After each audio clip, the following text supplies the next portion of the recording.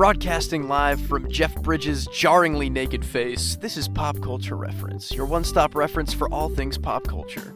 I'm one of your hosts, Seamus Connolly. And I'm Agent Gawain. Ooh, love it. Thank you. I don't think there is one of those in No? the movie, so... Or at least not that we know about. There's Galahad and Arthur and Merlin and... He's somewhere in the Lancelot. mix, right? There's so many spin-offs, Garrett. So much spin-off potential. Yeah, I think we got a lot of room to grow, which we are talking about, of course, Kingsman, The Secret Service, and Kingsman 2, The Golden Circle today for our main segment, in preparation for next week where we're going to be talking about the new prequel to those films, The King's Man. But first, we're going to get on with some news.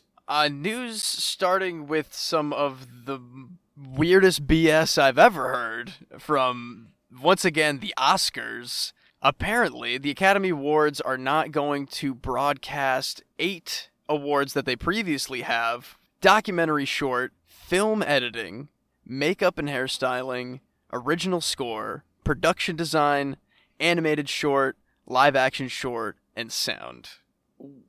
This is moronic, obviously. I don't know who this is catering to. I don't understand it at all. They're just trying to, shorten up the Oscars broadcast, and they're taking out editing. That's insane. Cut directing and screenplay while you're at it. Just get rid of them. Exactly. It's just about how many times they can have superstars' faces on screen. What are they going to fill the time with? Is it going to be shorter, or are they just going to have more musical numbers to replace the important things like the score of a movie? One of the most important things of anything. If this is the cost of having hosts back, it's not worth it. They're alienating their... I don't like the Oscars. I have a lot of problems with the Oscars, but ultimately, the Oscars do serve, and we're going to talk about this a lot when we cover them, to celebrate the craft of filmmaking, and that's important and good. It's important to celebrate craftsmen, and the core demographic that watches the Oscars gets that, and the people that they're trying to court with this decision don't. And I don't understand who's going to watch an Oscar ceremony that's 3 hours versus the 3.5 hours it would be if they included these 8 awards. It just doesn't make any sense, I feel like any fun or whatever, they're going to put in banter. They have 3 comedian actor hosts for a reason. Again, they're going to do bits, they're going to, have some weird Twitter stuff, but all of that on the actual broadcast, I'm just going to be counting the seconds and minutes that sound design isn't getting talked about in something so vital to filmmaking, or even makeup and hairstyling. That's just to me feels like one of the flashier ones, best actor and best actress, things that people want to see because that's what people are interested in. It's just things that look, nice and fancy, but they're just, it's insane. Yeah. I feel like things also, like production design, score, and makeup and hairstyling, are things that people who might not normally care about the Oscars tune in to watch and learn about, because there are groups outside of movie people who care about those things. There are music people, and there are designers, and there are makeup and hairstyle people, Exactly. It's stupid. It's really, really dumb. I hope they reverse this decision. They're getting a lot of public pressure from it. I really, really recommend Patton Oswalt has a huge Twitter thread going right now about how stupid this is, and because, Patton Oswalt loves movies. He is a giant nerd. And it's all about, how important they are and how they impact the experience of filmmaking or watching a film. And not to mention, also, I know we're talking a lot about the actual craft awards, but things like animated short, live action short, and documentary short are also super, super important. That's, the most exposure those shorts are going to get, usually. And so it's important for people to kind of even know what is being talked about, because short filmmaking is already so dismissed in the public eye, I think. To be honest, there have been because I like to check out usually I like to check out at least the animated shorts if I can, and sometimes I'm lucky enough to get into a theater and do see the whole program of them all. But the music box shorts programs. Yeah, or the Davis Theater would like to put on one of those on like a weekday, but sometimes that would be literally some of my favorite things being up for awards that year would be in the shorts category, just because it's, like you said, incredibly dismissed like automatically, so it's hard for them to get the recognition that they so rightfully deserve, and a lot of times things are skewed by the politics of the Academy and the people that run the actual show of the Oscars, that it feels a little more hollow in years past. So this just feels like an even bigger slap in the face that they're just completely off the table now for anybody who wants to watch something like that. Totally. But let's hope they reverse the decision, and we'll keep you guys updated on it as the situation unfolds, and at the very least we'll talk about it during our actual Oscars episode. Mm-hmm. Up next for news, we did a pop culture reference a few weeks ago about Activision Blizzard, which was being bought by Microsoft, who owns, of course, also Xbox. And in addition to that, we also talked about the many controversies and problems that happened not only in the video game industry as a whole, but also specifically with Activision Blizzard and their toxic workplace culture, that we were saying we really hoped now that Xbox and Microsoft were buying them, that they were going to kind of get involved and put a stop to that. But there's been this viral thing recently that, since we talked about it so recently, I felt like we should bring up, where they're sending out all of this like anti-union misinformation. Jeez. And it's just a really interesting, like one of the slides from one of the law firms that Microsoft has hired to send out to the employees and scare them from being in this union that's potentially brewing, is talking about how unions exploit and make employees lazy, non-productive, and inefficient, footloose and fancy-free activists, anti-establishment rebels who oppose society structure and management. Like, just really that is insane. Going after people who are looking to unionize, I think, just in a way that's really tone-deaf and frankly sinister. Honestly, that is, sinister's a good word for that, I think. I think we can firmly say that the Pop Culture Reference podcast is pro-union in every way, including in industries that are insanely public about the abuse that the higher-ups in the industry put their workers through. It's almost insane that they are putting the idea of lesser productivity on the list of reasons why you shouldn't fight for your rights as a worker. That is absolutely insane to me. Especially when two of our pop culture references in the last month, I think, have been about the way that video game employees are exploited, and the way and how toxic that culture is, and the fact that employees, when they're not being protected by the companies that they work for, are trying to stand up for themselves. And this is like, it's important to broadcast that this is the kind of treatment that they're getting, I think, when we talk about this kind of stuff. I agree. It's insane and inappropriate and disgusting, and hopefully something that isn't going to influence too many of the people that this is directly affecting. I mean, I would hope that something like this would push somebody further into the idea of joining a union to protect themselves, because it is very obvious that Activision Blizzard, even if they are bought by Microsoft, is trying to cover themselves before anything else, and that is very clear. 100%, yeah. But I think it's time for us to move on to our main segment of the episode, the first two Kingsman films. Let's do it. For today's main segment, we're going to be talking about Kingsman: The Secret Service and Kingsman 2: The Golden Circle. I think kind of like we've been doing most of the time when we have these kind of two-parter main segments like we had with Uncharted the last few weeks. Up top, do we want to do general franchise thoughts? Then when we break down into each movie, we'll go into spoilers. Yeah, that sounds great, man. Well, what is your experience with the Kingsman franchise, Seamus?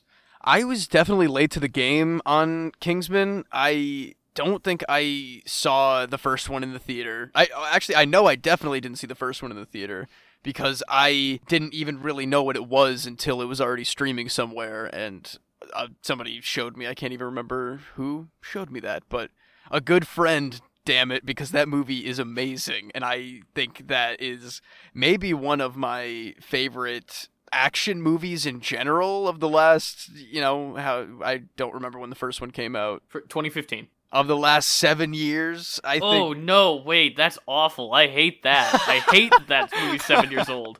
Oh my god, that just sunk in for me too, jeez. But regardless of our weird moment right there, that movie is amazing, and, I mean, one of the best action movies. Definitely, I mean, the best spy movie. I'm sorry, James Bond, you really dropped the ball the last, however many years, but I genuinely think Kingsman, and I know the next one is going to be a prequel and more of that. I mean, hopefully they expand a little bit into the future of it, I hope, but it's a franchise that I want to see, continue for a long time, because I think there's so much creativity in it. It is incredible fun. So many spy movies are sad, Jason Bourne, James Bond, oh no, my wife/girlfriend is totally dead and I'm sad about it, spy movies. And these are just fast-paced, incredibly well edited, the music is on point, and the characters are just incredibly fun. I mean, say what you will about the second movie. I think I enjoy it, obviously not as much as the first, but the characters they bring in, the original characters for the second one, great fun on screen. Lots of fun there, and the dialogue is very quippy and British and lovely, and I can't wait for the new one. It's funny, I think, that you bring up it being one of the best spy movies of the last while, because I think I said this during our Spectre episode too, where in 2015 3 James Bond movies came out. Spectre, Kingsman, and Mission Impossible 5, and James Bond was the worst Bond out of the 3 movies. Oh, how sad is that? Goodness God. Because I saw this in high school. I reviewed it for the newspaper, so I went opening weekend with my folks, and I remember I'm going to toot my own horn because I was very proud of this headline, Seamus. It was, "Violence in Kingsman will leave you shaken, not deterred." Light golf clap. That is wonderful. That is awesome. I love it. Because the crux of my review, and it's going to be something that we talk about more in this, is that I do think that especially the first one is a little bit confused about some things tonally and thematically, which we'll get into in the actual talk. But I think that Kingsman's cultural impact actually is kind of understated, because I think that it really, really opened back up the door for the irreverent, hyper-violent, R-rated action film, because those are back, and they weren't for a really long time. Everything was PG-13 for a really, really long time. The entire time I remember going to movies, really action movies were PG-13. And once Kingsman happened, I felt like the floodgates opened. I don't know if there's a Deadpool without the success of Kingsman. Wow, interesting. But I mean, there is a lot of that hyper, like you're saying, hyper violent, but very gleefully done and playfully done, that I think you're right. There is some of that weird connective tissue there. And I mean, think about something like James Gunn's The Suicide Squad. That is such a weird film, and such the first Suicide Squad came out around the same time as Kingsman, but it was this pared down, digestible PG-13 action, whatever, even though it was marketed as this sick, violent, whatever. Yeah. And Kingsman, I think that Kingsman does mark that cultural shift where it starts being okay to have R-rated action films, and that audiences will show up to them and won't be turned off by them. And I mean, it helps that Kingsman is actually a very well done movie, so people were there's the stigma that kept that kind of hyper violence away, that it was either going to be, trashy and not good enough, or distracting from a movie that could be, better than what it would be otherwise. But Kingsman is that kind of great middle ground where it does have a little bit of that tonal confusion, like you were saying before, but it's still such a fun and original, fresh way to do a movie like that it turned that key. It did open those floodgates. And I'm super duper excited to talk more specifically about it, but I feel like that's all I could say without getting into the specific Kingsman of it all. Is there anything you want to do before we move into spoilers? No, man. I think we should just jump right in. Yeah. So this is spoilers for Kingsman: The Secret Service. A film that I do really genuinely adore, warts and all.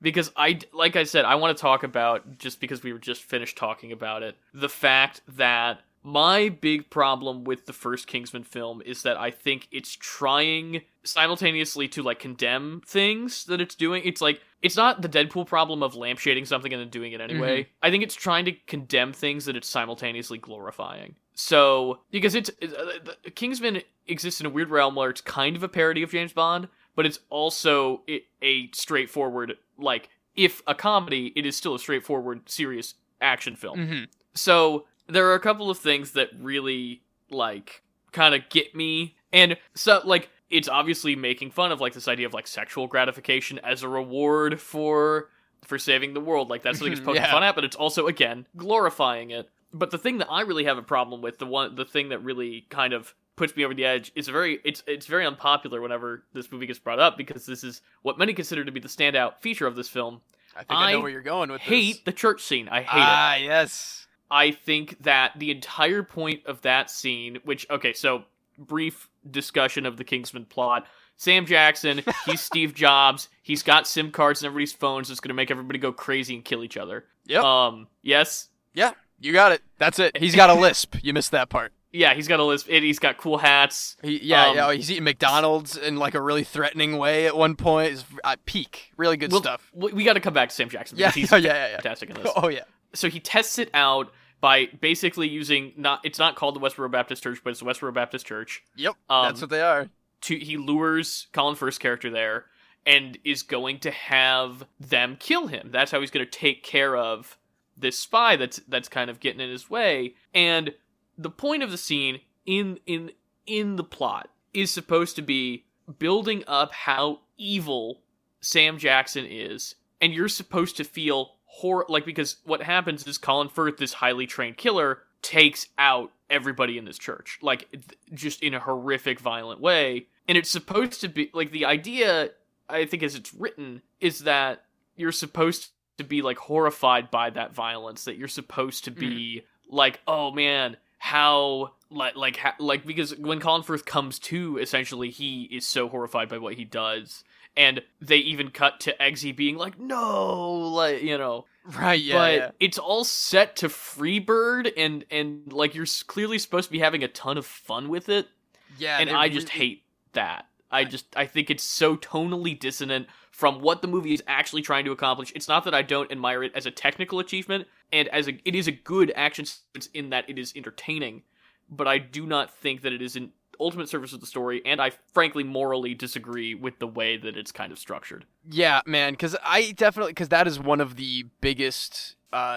You're right when you say it's like the big go-to scene when people talk about this movie, because it is like super hyped up and like bright, and all of the camera angles and the way they're like following all this gore and mayhem it really is. It's like a video game. It's like, look at how bloody and disgusting and violent this can get, and it does, like, I agree with you. The moral standing behind it all is just not there when it's supposed to be like a fun, awesome part in this movie. When I think that actual scene, to me, you might be on board with this too, is the bar scene in the beginning, or closer to the beginning. That's absolutely the real moment where that should be.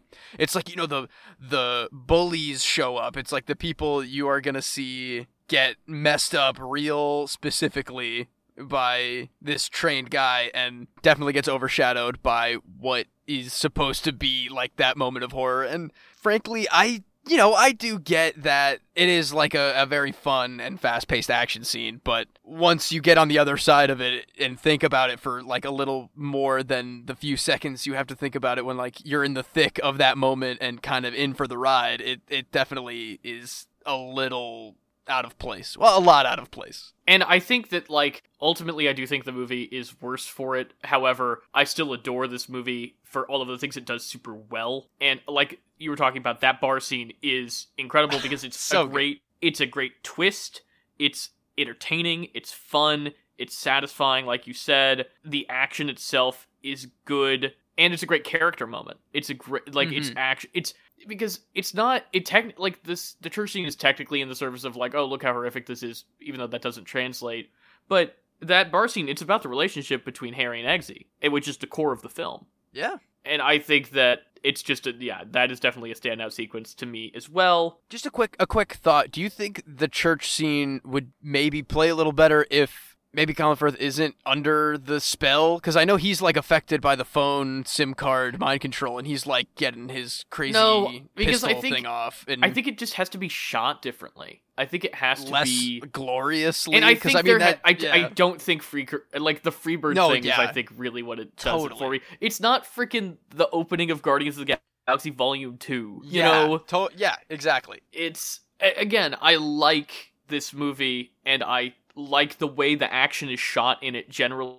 I think it has a very unique style that is carried over into the second film, which I really like. This weird video game aesthetic. Yeah. Like hyper digital, but like in a way that's not ugly. Like you think about like Marvel stuff where the camera just goes wherever it wants to go, and it's like the blocking isn't important, and it doesn't feel like it has its own style. It just kind of feels like polygons smashing into each other. Kingsman, it kind of almost like a Scott Pilgrim, even though it's nothing like Scott Pilgrim's style, is the artifice is part of the point, which I like about the Kingsman action style. I wonder how that'll play in the new one where it's set in a time that doesn't have like digital technology. Oh, yeah, that might be a little more noticeable, I would say, but I don't know. It's been so many years since a Kingsman, so they might have just really bumped it all up to a level of just like naturalistic background. I hope not, because what's the point then? What's the point of that being a Kingsman movie? Like, I like the idea of having a Kingsman movie that's set during a different time period. I don't know.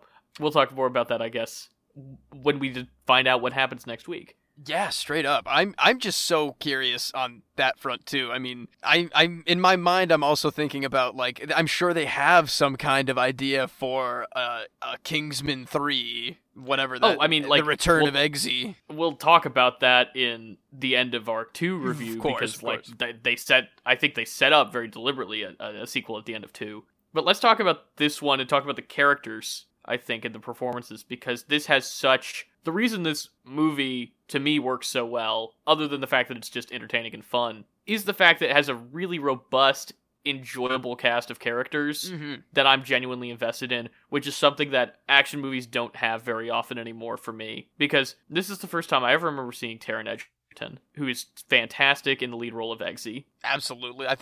Me too. Was he even in much before this? I definitely, he wasn't on my radar until I saw this one.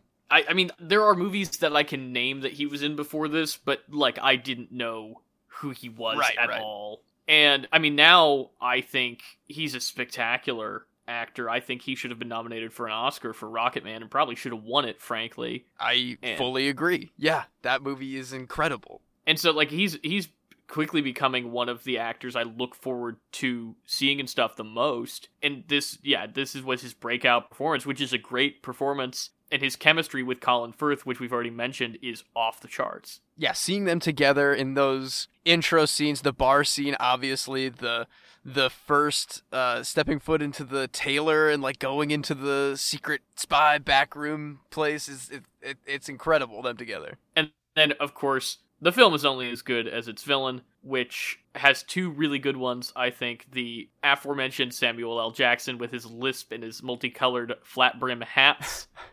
Like, he is just swinging for the fences in this movie. Oh, and yeah. He is knocking it out, because clearly he's like, what if I just did my own crazy version of a Bond villain, and it totally works. Is that just because he is such a damn talent? Because it really is the most bizarre, cartoon, almost over-the-top, cartoonishly insane Bond villain, but it's just so well done.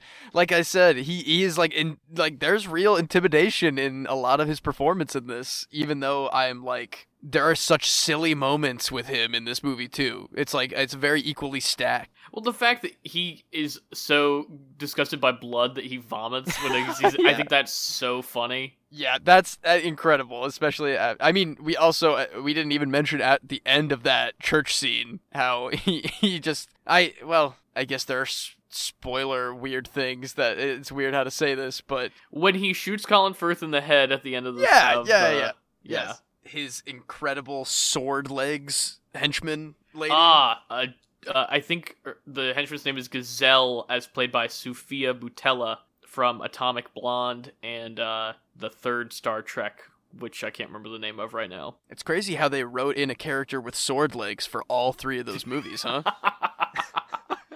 I mean, she is a great henchman. Honestly, I think she belongs right up there with any real, like a Jaws. Yes, an odd job, for sure. Just somebody with such an insanely weird niche, but is actually, like, really cool to play with in a fight scene. And I think she does a great job considering what little personality that character is actually given. Oh, yeah.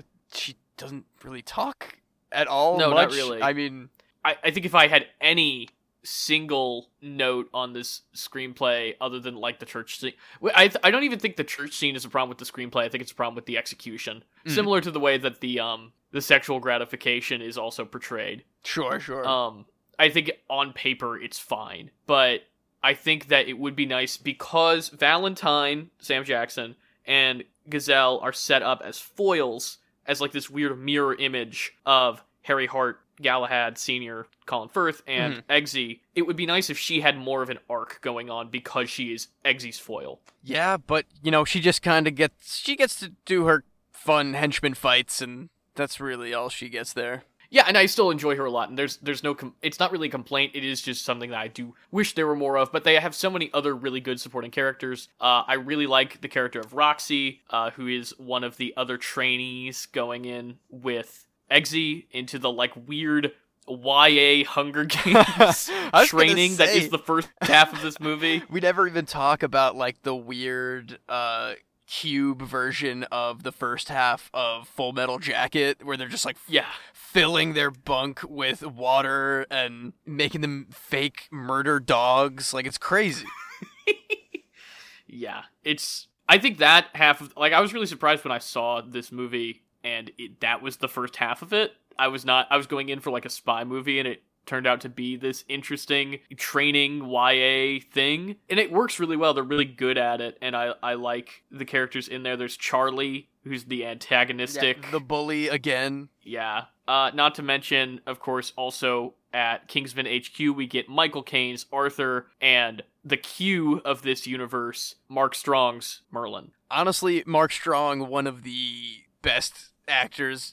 I mean, he's such a good character in this. Maybe I just like Mark Strong a lot, but I feel like whenever I see him, I fall in love with whatever he's doing. Well, he's extremely versatile, I think. You see him in things all the time, and he's always a different role. I mean, even think about something like, sure, he does plenty of spy movies, but this against his role in, like, Tinker Tailor Soldier Spy, where he's just like a dweeby, middle-aged British dude, you know? Sure. I feel like I've seen him in, like fantasy things as, like, a really over-the-top kind of villain.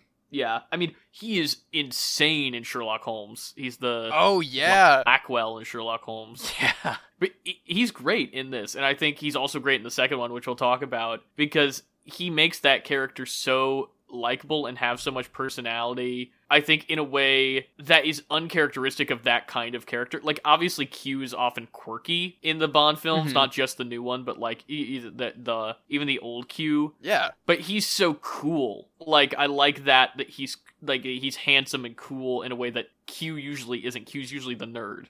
Yeah, exactly. He's like that Q, but also, like, with that field agent deadly status that you can tell he can pull it all off. Because being the Q, being the Merlin, that's like an honor. That's a promotion, you know. That's higher up. As opposed to, I think, in the Bond films, it's played off as like, oh, this guy sits in the lab all day, oh, the computer, you know. Yeah, like, oh, he got in trouble, he got transferred to Q branch or something, and then, they have their jokes. And then I'm trying to think, I feel like there's somebody I'm not mentioning. Oh, Mark Hamill. Oh, yeah! Yeah, that's wild. That's a lot of fun. I definitely remember, because he plays a scientist. Yeah, he's like a professor that Sam Jackson's character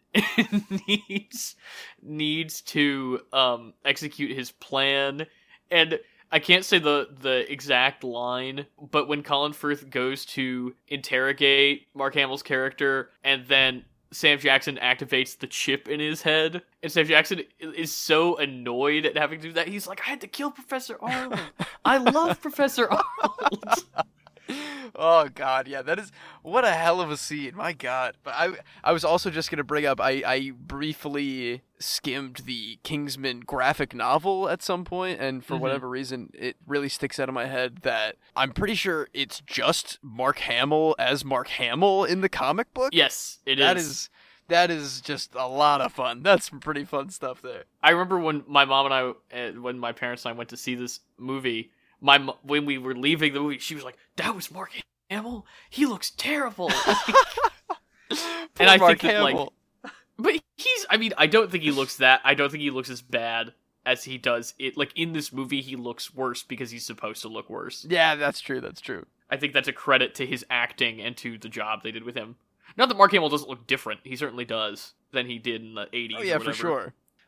He has a fun opening where he's being held hostage in, like, that cabin, that ski cabin, the ski lodge, and Gazelle comes and just cuts that first secret agent in half. Yeah, oh, love it.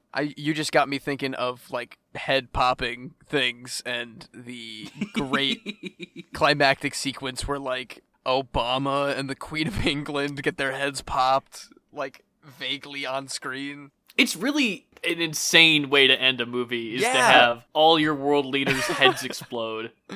Yeah, it's really insane, and I don't even remember if they even talk about it that much in the second one. Do they? I guess I think I've seen the second one twice. I think, yeah, and I don't think they really do. I mean, they reference the events of the first movie, but I don't think they talk about, like, man, Obama was in Valentine's pocket, huh? You know.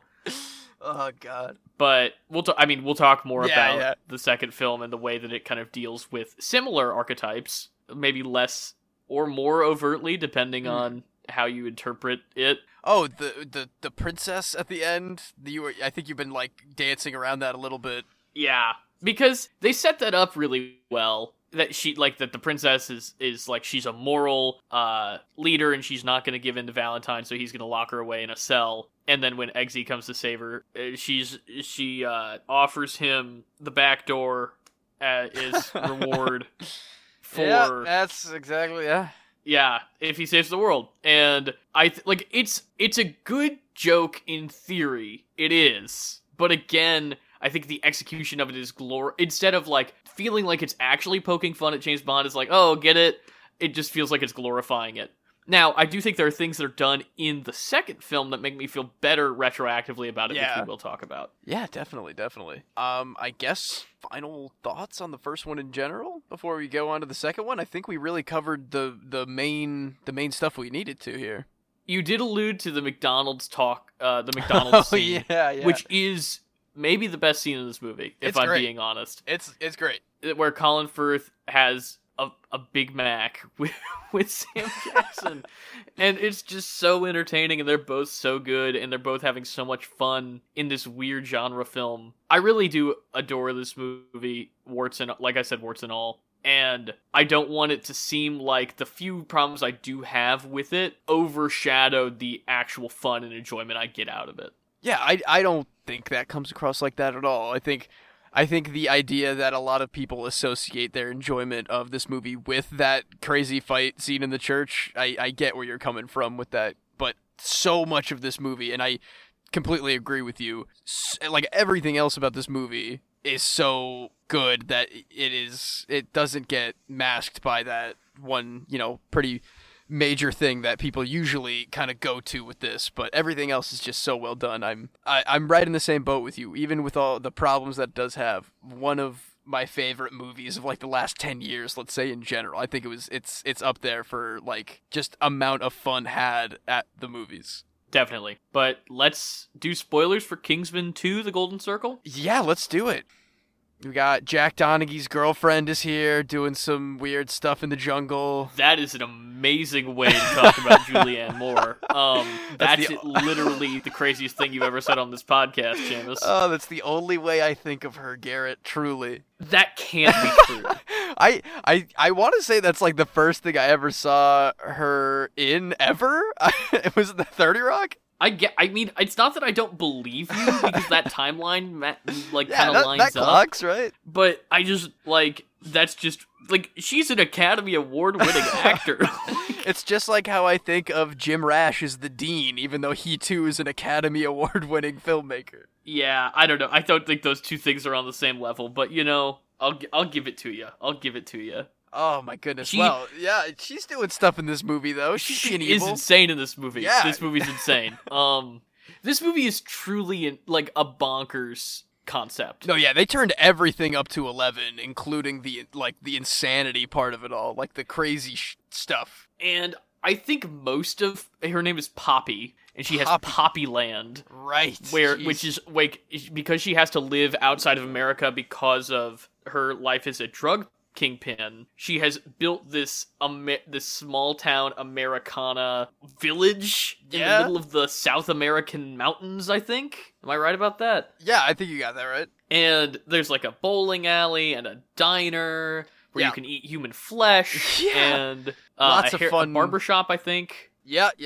Lots of fun set pieces for fights, you know? And she's doing a great job in this movie. I think she does genuinely rival Sam Jackson's, like, energy. Sure. She's not doing as much herself that's weird. Like, Sam Jackson's weird because he's dressing funny and he's doing the lisp and everything. And he's got, as opposed to Julianne Moore, who is just insane. Like, her just the writing and the intensity of the performance is insane. Totally. Because her introduction is throwing a guy into a meat grinder and then feeding him to another guy. Yeah, you gotta love that when they hit you with that so early with that stuff, man. It's kind of crazy. Which I mean, like, it is disturbing. That is a disturbing piece of this film. I think that's probably the only thing that rivals the church scene in this movie. Is the meat grinder? Because I can't think of anything else in this movie that's that. Like, I think this movie does tone down the violence, actually, which I appreciate, because I think they learned from the first one. But we've greatly expanded our cast of characters. In addition to Eggsy and Merlin being back at the beginning, we meet Channing Tatum, Pedro Pascal, and Jeff Bridges and Halle Berry, who are all the statesmen over in the sister organization in the United States, their secret agency. Yeah, it's a little weird if I'm being honest, but you know, we got a big franchise to fill out here, so we're definitely gonna have some. I like Channing Tatum in this, you know, I think that's a lot of fun. I think Pedro Pascal is great too. The whole cowboy angle is just so weird to see next to like all the James Bond stuff. But it's a lot of fun to see that kind of clash and bounce off each other. My problem with this movie isn't really anything to do with statesmen, though. Like, it is clash, but it's intentional, you know? Yeah, exactly. That's why, you know, it's fun. I think it's just that at its core, it's not a very good sequel, because I don't think that Eggsy's character has very much to do. Yeah? I also think that I am still mad that they killed Roxy, and still mad, like, that. Yeah. I get wanting to put them completely on their own, but completely cutting off anything to do with the Kingsman, I do think is jarring, and it's too quick and too. I was gonna say, for the second movie, I mean, damn, like slow like a down. third movie, sure, yeah, but I think that there could have been other ways to bring in the Statesman, because the real reason that they bring in the Statesman is because they need an excuse to bring back. This is something I was not sold on when the marketing told me that it was happening, but I think is actually one of the better written parts of the movie, which is the return of Colin Firth's character from the dead. Yeah, a little. I think I maybe need to see it again from, like, it's still a little weird to me, if I'm being honest, but I didn't hate it by the end of it. I wish they didn't do it still, believe me, because I think that it undermines his sacrifice, his role in Eggsy's life. It undermines Eggsy in the character arc that he went in the first film. But I do think that the character work that they do with Harry in this film is really interesting and effective. And the fact that you learn about his backstory, where he was going to be an ophthalmologist, and that he has this obsession with butterflies, and that, like, basically they kind of recraft Harry, and he gets to kind of relearn and go back to who he used to be before he was a spy. Mm-hmm. Yeah, that is an interesting part of it, I will say, because we kind of, we meet him in the first film, and he's such an interesting and cool person, and then really he dies so suddenly and pretty early into the movie in the first one. Well, dies. It's at the midpoint event. Yeah, it's like really fast, but it is interesting to get that background in a way that isn't just like flashbacks or a prequel movie or something that is a little more easily fed to us. It's an interesting angle. And I understand the desire to bring him back because one of the biggest successes of the first movie is how much you care about the relationship between Eggsy and Harry. So I think it all kind of works. It's just that I do think that the movie, there's way too much focus taken away from Eggsy and his role and his arc, and that the stuff that he's doing it feels like a big retread of the stuff that he did in the first movie. Yeah, I think so too. It's definitely why I'm thinking so much about a true Kingsman 3 in a lot of ways, and how they can kind of recapture what that energy from the first one, but like really give us more of a sequel that we can chew on for a while. Because I feel like I saw The Golden Circle once or twice, and I never, it's no original Kingsman. That I could rewatch the first Kingsman any day, but I don't know. There's something about how they handled Eggsy and the way that it felt like they were trying to give us a lot of that direct connective tissue for that kind of sequel and expel it in like a lot of dismissive ways at the same time. It feels like they could have done that in a little bit of they could have handled it a little cleaner, and I'm hoping they can do that when we get to see the character of Eggsy again in wherever they're gonna place that. The best thing that he does in this movie, the best part I think, is him being a fish out of water. Again, like, he keeps climbing the social ladder, and he feels out of place with his new girlfriend, the princess from the first movie, right, meeting her parents. And I think that, like, it's such a cool escalation. I mean, sure, Shrek did it first, but like this idea of you're taking the already awkward, meet the parents thing and escalating it to the fact that it's royalty, and the fact that that is something like Eggsy is so low-born that it's weird for him to graduate up to that point. But at the same time, it still just puts Eggsy, just like Eggsy was this London streets kid that's now come up into high society in the first film. Now he's like a high society kid that's come even further into high society. So yeah. It's that retread of his arc. But I genuinely like their relationship and how much he cares about her. Mm-hmm. And it's really obvious that he loves her and that he cares about impressing her parents. Because they have that great opening sequence outside the Kingsman shop set to, is it Let's Go Crazy? It's a Prince song, I'm sure. Yeah, I think so.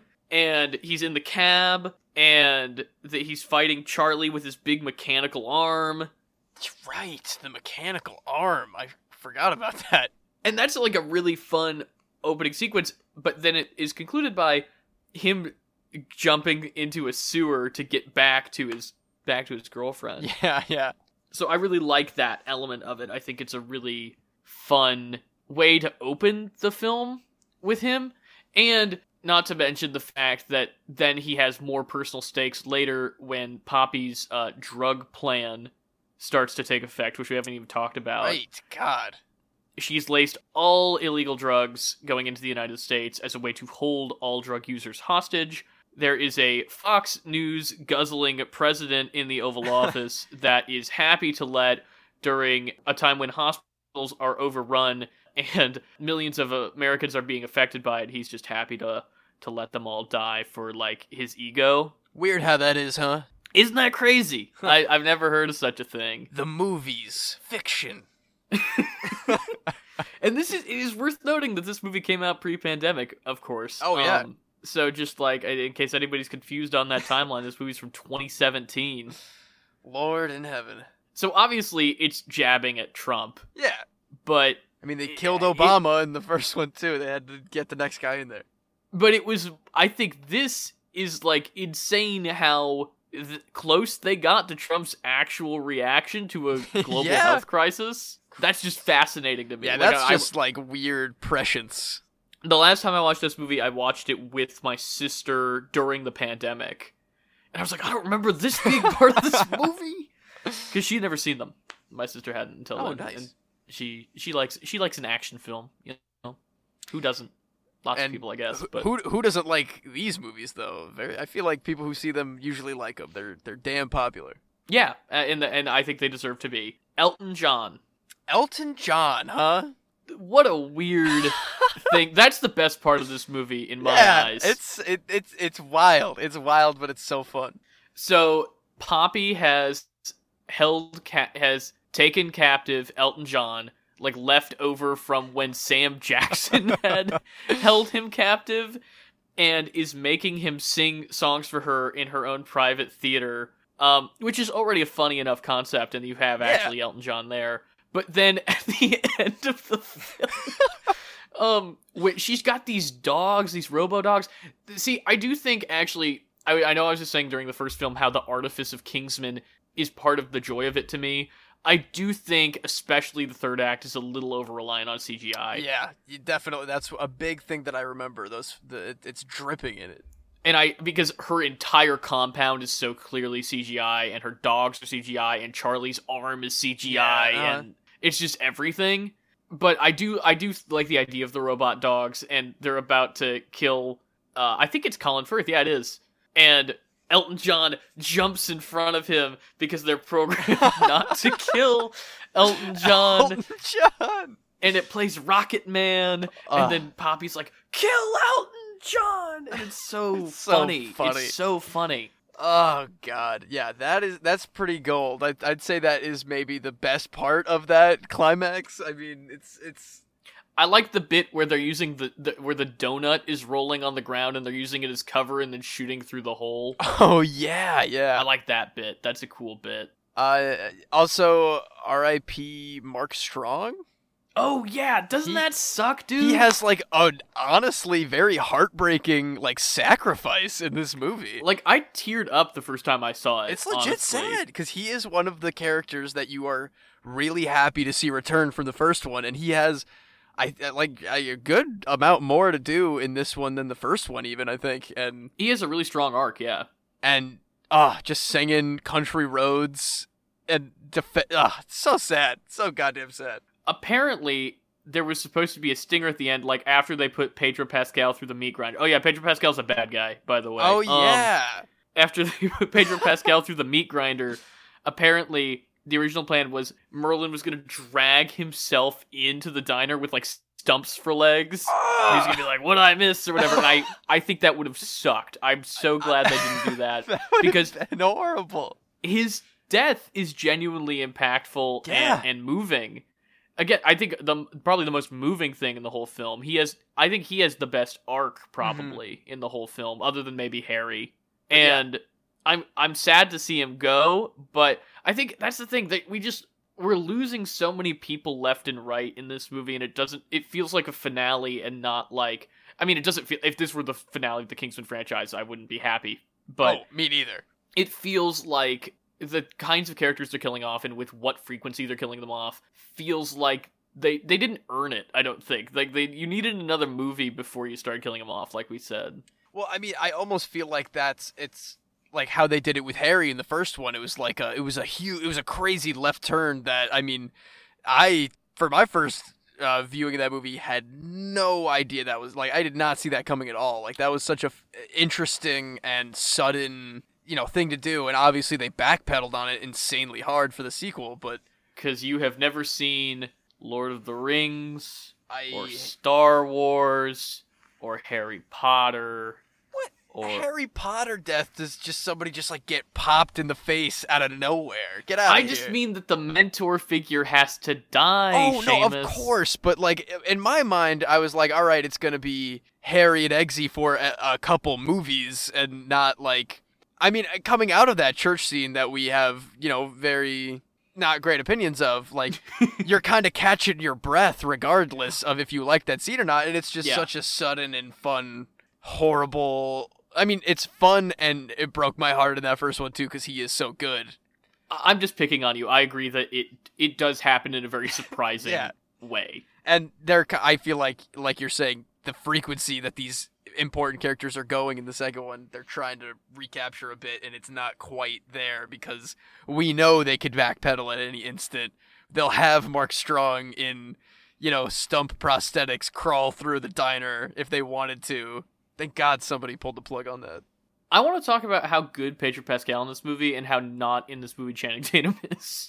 Yeah, right? Like, how much marketing was about Channing Tatum and his cowboy character? For him to get taken out just immediately. Yeah. Like, he's not dead. He's joined Kingsman at the end. He's a foreign exchange student. Right. Which is great. I think that's so cool, and I'm excited to see him in Kingsman 3 doing that. Like, I want that. Mm. But I think Pedro Pascal plays this role really, really well, and this is way before Pedro Pascal was anything resembling a household name. He had done really well on his few episodes of Game of Thrones, like he was a fan favorite, but that was pretty much it. He wasn't the Mandalorian yet. He wasn't anything. Yeah, I sure as hell didn't know who he was.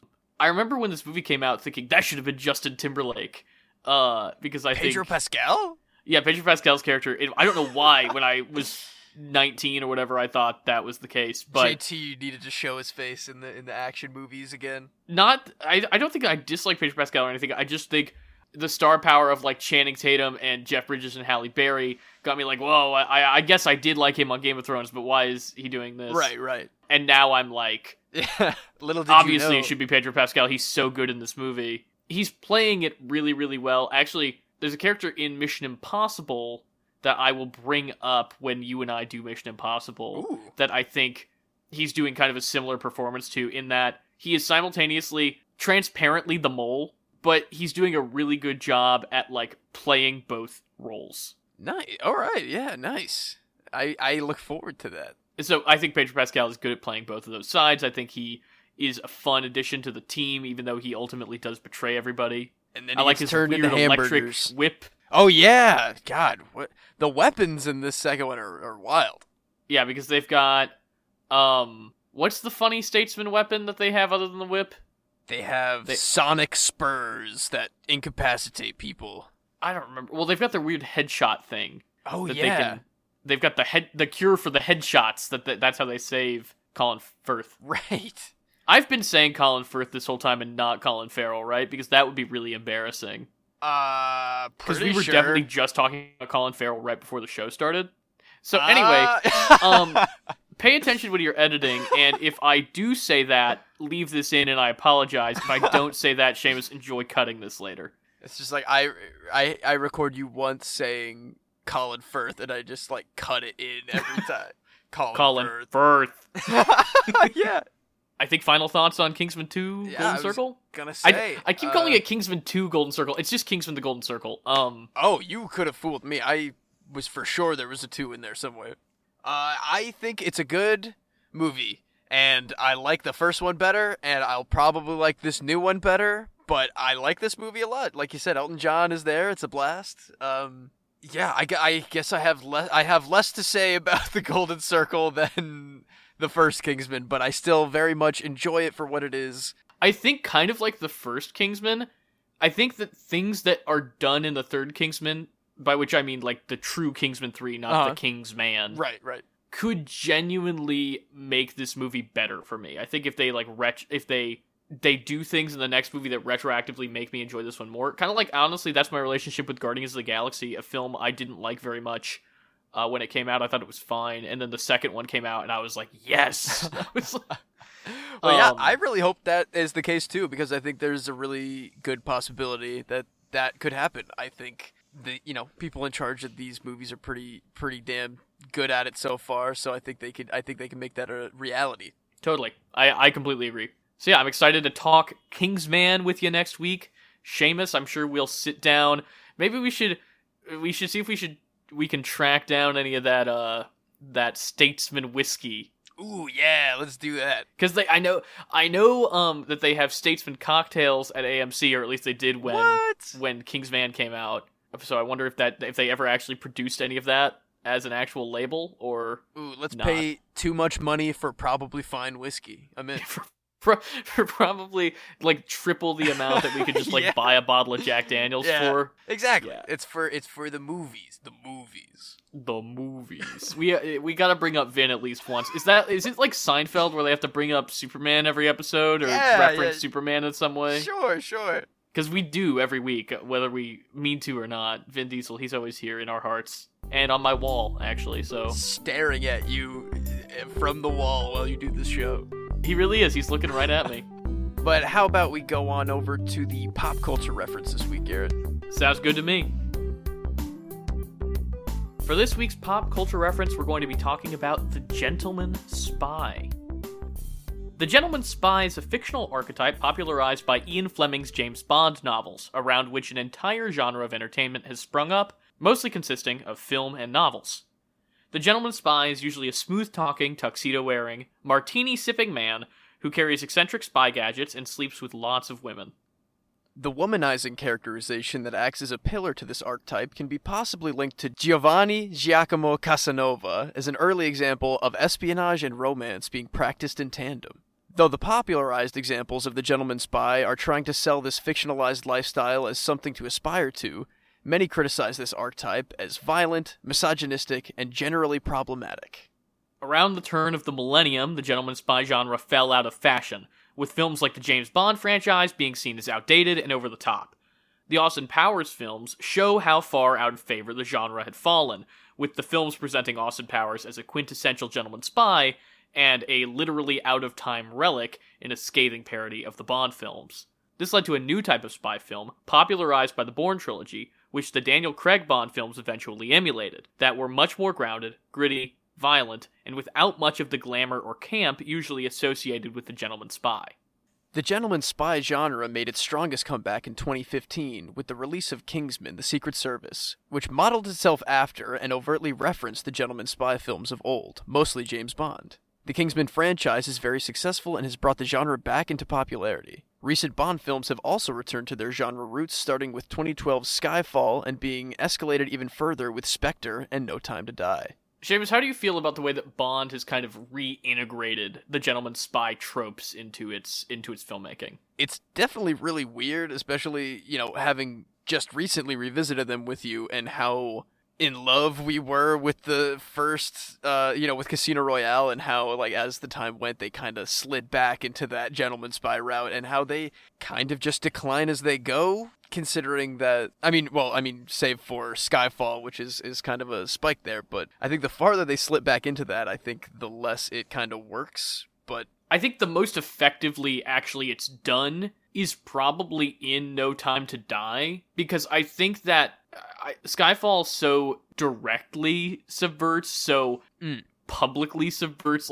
it's like a gentleman spy, but he only has a gun and a radio. We're going old school, baby.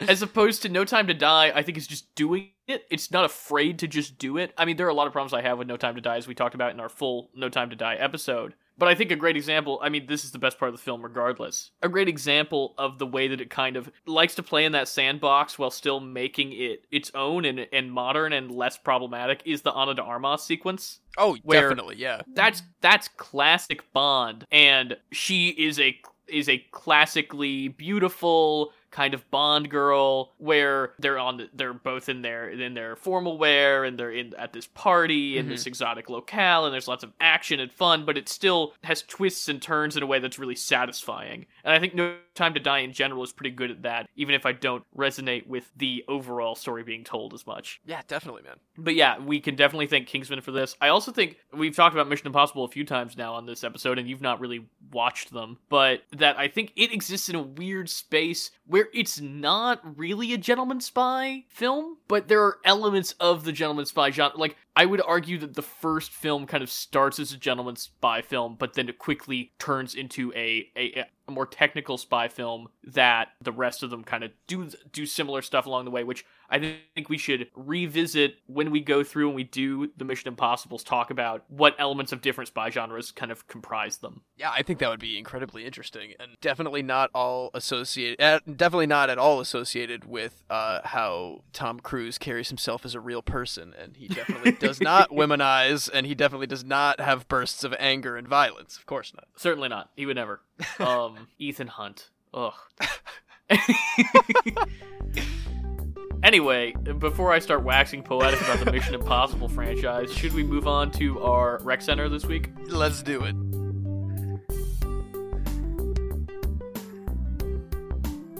Now it's time to Save the Rec Center, where we give you our weekly recommendations. Garrett, what do you got this week? Well, I think that actually fittingly, and it's kind of something we already touched on, tonally, I have something that if you like the Kingsman franchise, I think you will enjoy. A hyper-violent, R-rated, kind of crassly sexual genre piece, which is the Peacemaker television series.